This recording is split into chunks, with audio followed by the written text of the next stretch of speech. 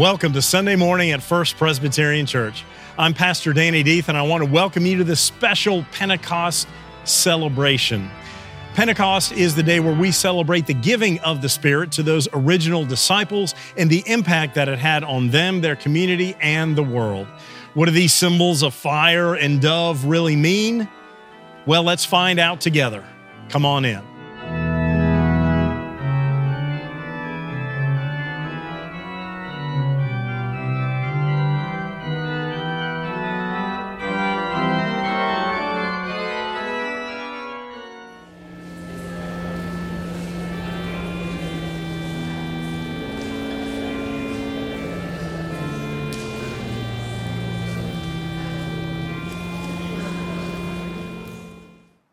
Our first lesson today comes from Acts chapter 2, verses 1 through 13. Please join me. When the day of Pentecost had come, they were all together in one place. And suddenly, from heaven, there came a sound like a rush of a violent wind, and in it filled the entire house where they were sitting. Divided tongues as of fire appeared among them, and a tongue rested on each of them. All of them were filled with the Holy Spirit and began to speak in other languages as the Spirit gave them ability. Now there were devout Jews from every nation under heaven living in Jerusalem. And at this sound, the crowd gathered and was bewildered because each one heard them speaking in a native language of each. Amazed and astonished, they asked, "Are not all these who are speaking Galilean? And how is it that we hear each of us in our own native language? Parthians, Medes, Elamites, residents of Mesopotamia, Judea and Cappadocia, Pontus and Asia, Phrygia and Pamphylia, Egypt and parts of Libya belonging to Cyrene, and visitors from Rome, both Jews and proselytes, Cretans and Arabs in our own languages, we hear them speaking about God's deeds of power." All were amazed and perplexed, saying to one another, "What does this mean?" But others sneered and said, "They are filled with new wine." This is the word of the Lord. Thanks be to God. And we are continuing on where Laz left off in the book of Acts, in Acts 2. The giving of the Holy Spirit. We stopped in verse 13. I'll read that again and then continue 14 through 21. Listen for the word of the Lord. But others sneered and said, "They are filled with new wine." But Peter, standing with the 11, raised his voice and addressed them. "Men of Judea and all who live in Jerusalem, let this be known to you and listen to what I say. Indeed, these are not drunk as you suppose, for it is only 9 o'clock in the morning. No, this is what was spoken through the prophet Joel. In the last days it will be, God declares, that I will pour out my Spirit upon all flesh, and your sons and daughters shall prophesy, and your young men shall see visions. Your old men shall dream dreams, even upon my slaves, both men and women.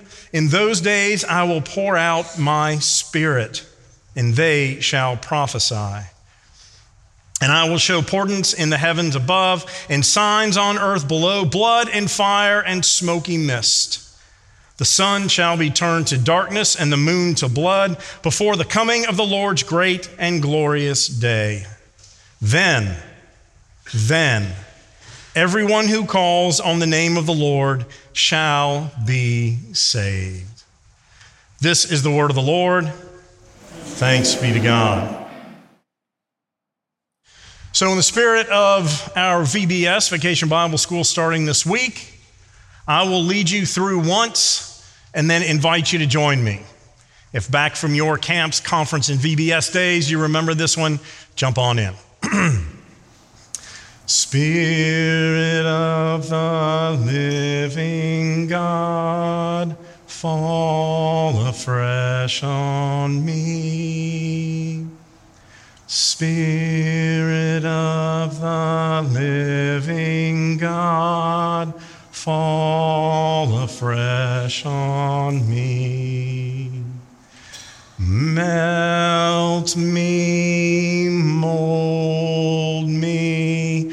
Fill me, use me, Spirit of the living God, fall afresh on me. Together. Spirit of the living God, fall afresh on me. Spirit of the living God, fall afresh on me. Melt me, mold me, fill me, use me, Spirit of the living God, fall afresh on us. Tricked you. So indeed, we are gathered today to celebrate this Pentecost journey. Well, what does that mean? For us in our Reformed Presbyterian tradition, the simple word itself, Pentecost, is simply 50 days from Easter. We are roughly 7 weeks from when Jesus was raised from the dead. The word penta in Pentecost, like the Pentagon, a 5-sided building, it is the 5 in 50 days since Easter. Pentecost, simple. Like many of the things that we Christians stole from our Jewish friends, we stole the festival at that time, Sukkot, which was a giving of the first fruits of the harvest of the agricultural season, and also marks the giving of the 10 Commandments when Moses came down from Sinai and the law, the Torah, was given. So we use that same period. God used that same period and then gave this gift of the Spirit on those disciples. Now, let's talk real quick about the symbols. We're all on fire up here. What is it about fire that speaks of the Holy Spirit? Doesn't fire burn? Isn't fire scary? Well, it can be. So can water. And yet, we are all called, as Jesus was, to be baptized. And Jesus talks about the fountain of life and the water that when you take it in, you will never thirst. The fire in this case comes as a symbol of God's presence. If you remember Moses and the burning bush, and what happened to the bush? Was it burned up by that destructive fire? No, it was not consumed. It was the presence of God. And as Vicki already mentioned, today when the Spirit descends, something like divided tongues of fire rested upon their heads. That's weird. But it did. Another symbol of God's presence. Another symbol that the Spirit was doing something amazing in that time and place. What about a dove? We know that the dove is a symbol of the Holy Spirit, not only bringing peace as the great flood and Noah in the ark sent forth at one point the dove that came back and then brought an olive leaf back to show that the waters had started to recede. And then the last time it didn't come back, meaning there was some place for that dove to land. New beginnings, an understanding of a new peace and journey with God. The big piece of that Holy Spirit, that dove symbol, comes from when Jesus was baptized himself. And if you remember, the skies opened up and something like a dove, that Holy Spirit descended upon Christ, and we heard the voice of God, "This is my Son with whom I am well pleased." So when we talk about Pentecost, when we talk about the Holy Spirit, We talk in terms of fire, a fire that doesn't burn, it isn't destructive, but yet shapes us, like the refiner's fire in Malachi 3. If you remember, that refiner's fire continues to shape, to mold, remove the impurities from metal to get the finished result. That is our journey in our life. God and the Holy Spirit, through Christ, continue to shape, mold, and form us through this refiner's fire that is not for our harm, but for our good. And of course, this spirit, breath, and wind, again, as Vicki spoke of, they were there in that place. And I want to make the point first that just when Jesus came and appeared to the disciples first, where were they? All spread out? Were they all running around town? They were together in one place. The first time Jesus appeared to them and was resurrected to them. Remember in John's account, Thomas, who we call Doubting Thomas, wasn't there and said, they all said he saw him. And he said, I don't believe it unless I see it. But they were together in one place, except for Thomas in that case. And it's the same thing with this Holy Spirit. Now, remember the mindset of the disciples.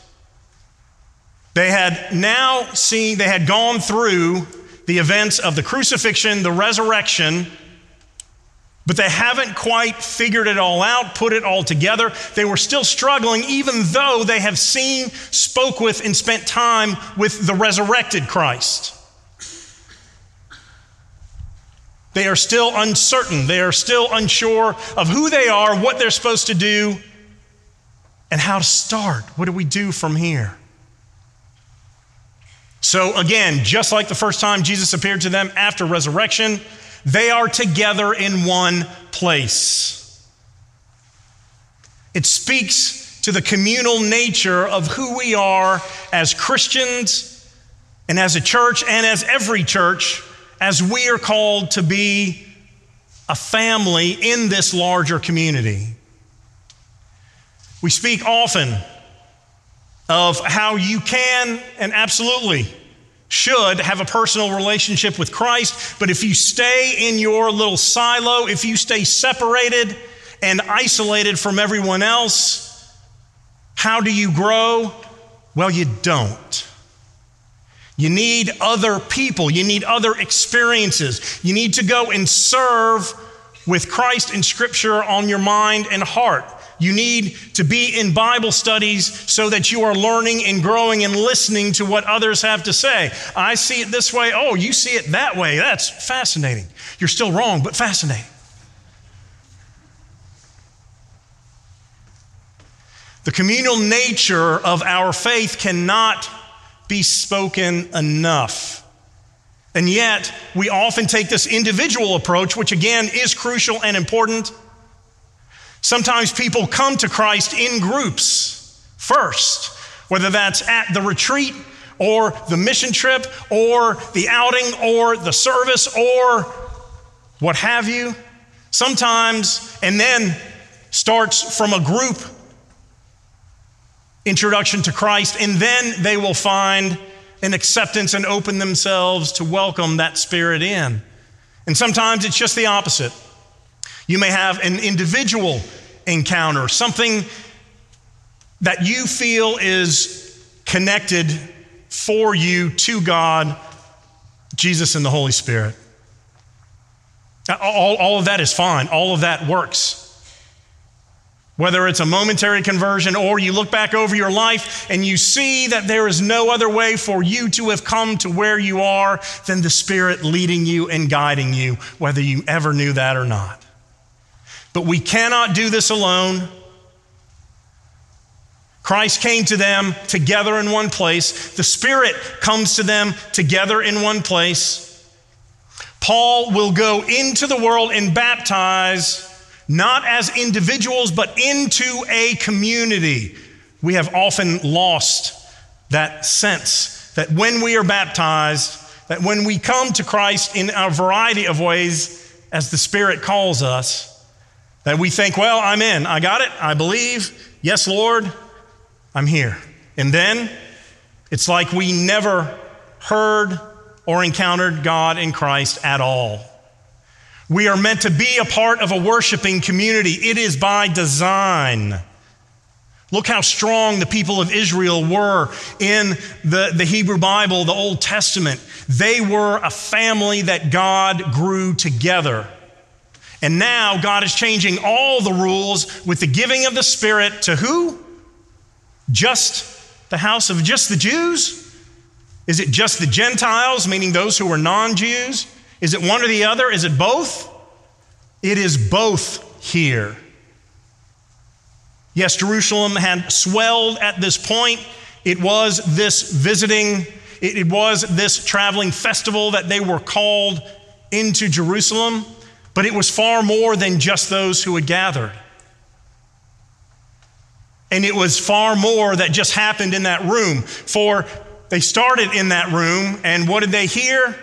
That Spirit rolled. They heard it, they felt it. Then they kind of spilled out into the street, and then something like flames, didn't say flames, it said like flames. That's more a simile, like or as opposed to a metaphor. Life is like a box of chocolates. Forrest says that's a simile. If Forrest would have said life is a box of chocolates, that's a metaphor. But here they say it was like divided tongues of flames that rested on them, like God's presence with them, like the Spirit filling them. And what did it cause them to do? They started talking, not babbling. They started speaking words. It wasn't nonsense. It wasn't blah, blah, blah, blah. This wasn't even a spiritual language. That's a glossolalia. That's what comes in 1 Corinthians for some who are called into that gift of the Spirit. This is not that. This is a bunch of hick Galileans who shouldn't be educated enough, and they weren't, to speak languages of everyone who was gathered in all of those cities that Laz spoke so well. From different places, different languages. It would just be like me starting to speak Swahili or something that I have no connection with. It may feel like nonsense to me, but all of those people who speak that are hearing it. And what is all of this language doing? It is talking about the great and amazing deeds of God. It didn't say, I need those who are Democrats on this side and those who are Republicans over here. I need you to fight it out and debate to see who's right, and then I will come upon those who win. It's often what I think we think. Peter quotes Joel, and at the end of it says, then everyone who calls on the name of the Lord shall be saved. Not some, not the ones that agree with us, not the ones that look like us, not just the ones that worship with us, not just those who believe what we believe, not just those in our city, town, nation. All of those who call on the name of the Lord shall be saved. And all 200 denominations of Christians in this world, all 45,000 Christian denominations worldwide, all those 2 billion Christians around the world, all started here. It is new life. It is a new beginning. Just as those who were freed from Egypt came through the Red Sea and started a new life as God's people, this is our Christian equivalent of that. The Spirit comes, fills them, and from this point on, they have no questions. They have no doubts. Peter starts preaching, and they don't look back. They go out into the world to tell everybody what happened in the story of Christ and imparting the gift of the Spirit as they continue to grow out and out. 3,000 that day, from nothing, from those 12 to 3,000 in a day. That's not bad. And from there, our Christian family continued to grow. And today we are being called in the same way. That Spirit filled them and changed them from within. They didn't have this encounter as many of us do with God and then tuck it away. Maybe I can talk about it at a Sunday school event or sometime. I've got a moment, I've got a God moment. I can put that away and tuck it down. No, they could not contain it. They had to go and risk their own lives, their family's life, their vocation, their future, everything, so that others would know what they had seen. Our prayer is that we would receive the Spirit today. That Spirit that we've spoken of the last couple of weeks, that fills us with life, that comforts us, that walks with us, that helps us to learn, to grow, to remember, convicts us when we have gone astray, keeps pushing us like that refiner's fire. Sometimes it feels difficult. If we're not out of our comfort zone in our Christian journey, then we are not growing.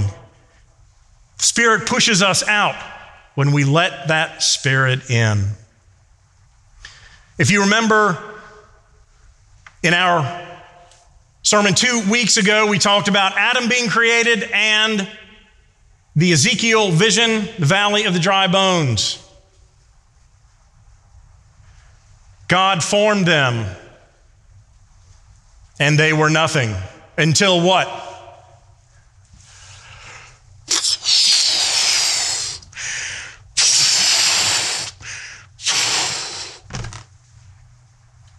God blew life into them, but God wasn't done yet.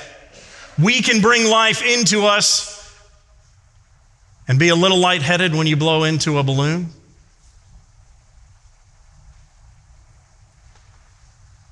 But if you keep that Spirit within you and do not act, do not let it go, you stay like this. Filled with the Holy Spirit, I am. Who would know it? Nobody.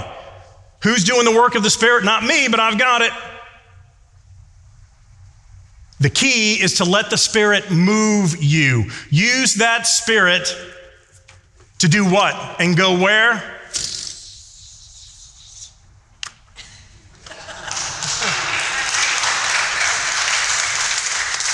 I did that with my mind. The Spirit goes where it will, and the Spirit will lead you where it will. And when you use that gift of the Spirit, amazing things will happen. So open yourself today to the prompting of this Spirit.